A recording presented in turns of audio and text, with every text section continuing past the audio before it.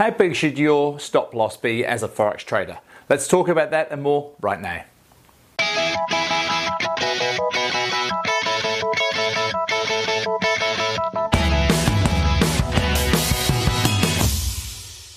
Hey traders, Andrew Mitchum here, the Forex Trading Coach, video and podcast number 225. And in this episode, I want to talk about a really important subject, and it's all about how big should your stop loss be. Now, my initial answer is probably not what you want to hear. My initial answer would be, it depends. And it depends on a lot of things, so I can't give you a straight number of pips answer. I'll tell you why shortly. So, stop losses, they're really important. In my opinion, you should definitely use one. A lot of people, or some people say, don't use them at all. They say if you don't have a stop loss, you can't get stopped out of the market. The problem that I see with that is that that's fine in theory. The problem is that one or two bad trades that goes against you and it just keeps going. And those are the trades that can do some serious damage on your account.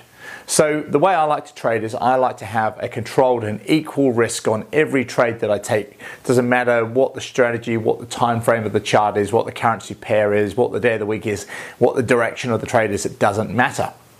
And so therefore, when I'm taking those trades, I need to know the size of the stop loss. But I don't just take a generic stop loss. I don't say this trade's going to have a 30 pip stop loss, or this trade's going to have a 50 pip stop loss. You cannot trade successfully like that because, a 30 pip or a 50 pip stop loss doesn't mean anything. The stop loss size of your trade needs to be determined by a few things. One, your overall strategy. Two, the currency pair you're trading, because of course different pairs have different movements, so different amounts of move within a day. As an example, if you were trading the Euro British Pound, vastly different to have a stop loss of say 30 pips on that as opposed to the British Pound New Zealand dollar, which could move like 200 or 300 pips in a day, as opposed to the Euro Pound that might move 50 pips in a day. It also depends on the time frame of the chart you're trading, and it also, really importantly, it depends on the current market conditions. So you need to factor all those things together. What you should do though is always place your stop loss at a level that suggests that if that level gets hit and the price gets to that level, you accept that you are wrong, the trade is wrong, the setup's wrong, whatever it might be, and you accept that you take a loss on that particular trade.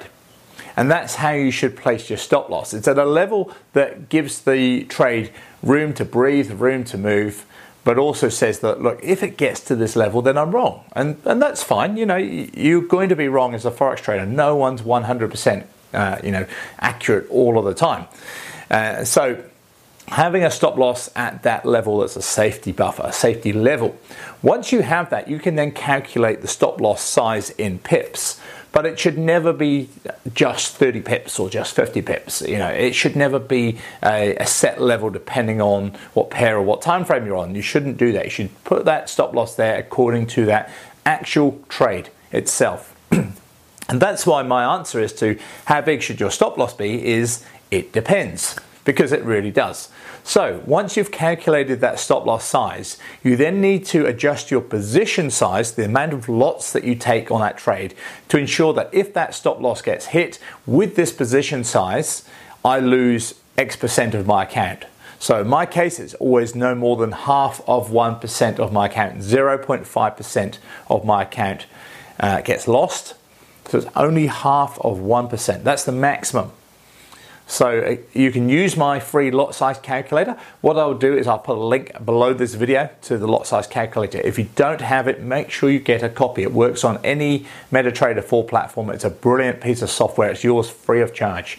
So use it and use it to your advantage. So moving on from a fixed stop, a conversation that I had with my clients on my live webinar just last night was all about the use of a trailing stop. Now, personally, I'm not really a fan of a trailing stop because it's like, do you choose 20 pips to trail or 50 pips or whatever it should be? It's a hard thing to actually determine. I would personally, and this is what I suggested on my webinar, I would personally say that you either look at, if you move into profit, so your trade's into profit, it hasn't got your profit target yet, you've got a few options. You could look at closing part of that trade out to guarantee that you've locked in some profit and the rest is still in the trade. You could move your stop loss up to a fixed level. And in my opinion, that's a better way of doing it. A combination of closing part of the trade if you wish to, and or moving your stop up or closer to the entry point and then into profit by using fixed levels rather than trading stops.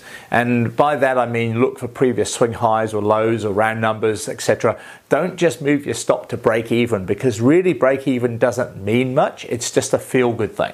This makes you feel good because you know you can take a zero loss on that trade, or you might make a small profit or a small loss. Break even isn't particularly that good a position for a stop loss, depending of course on the price at that time. But I'd rather move your stop up to certain levels, keep moving it up if you need to, locking in some profit, guaranteeing some profit, and keep moving it according to previous price action if you wish to do that.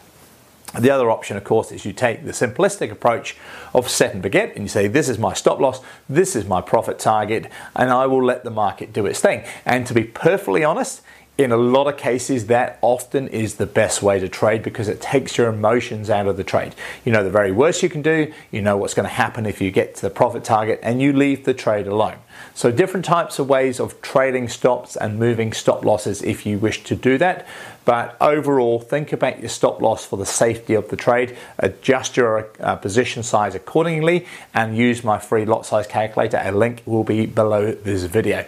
So this is Andrew Mitchum, the Forex Trading Coach. Have a great weekend. I'll see you this time next week with some more trading tips and information. Bye for now.